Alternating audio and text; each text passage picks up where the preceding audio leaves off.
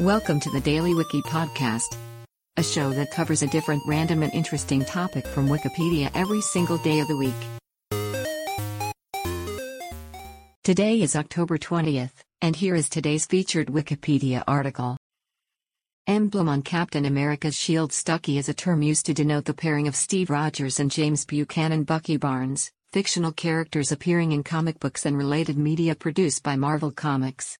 It is a manifestation of shipping, a phenomenon in fandom wherein individuals create fan works that depict a romantic or sexual relationship between two characters. Stucky is an example of slash, a genre of fan works that focus on same-sex characters. Following shipping naming conventions, Stucky is a portmanteau of Steve and Bucky.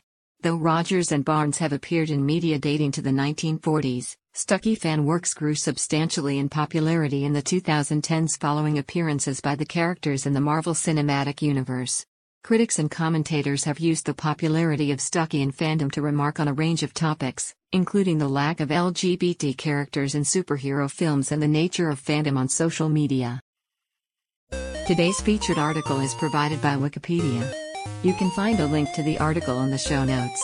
Help support the podcast by rating us on your favorite podcatcher, or support the show on Patreon by visiting bit.ly/thedailywiki.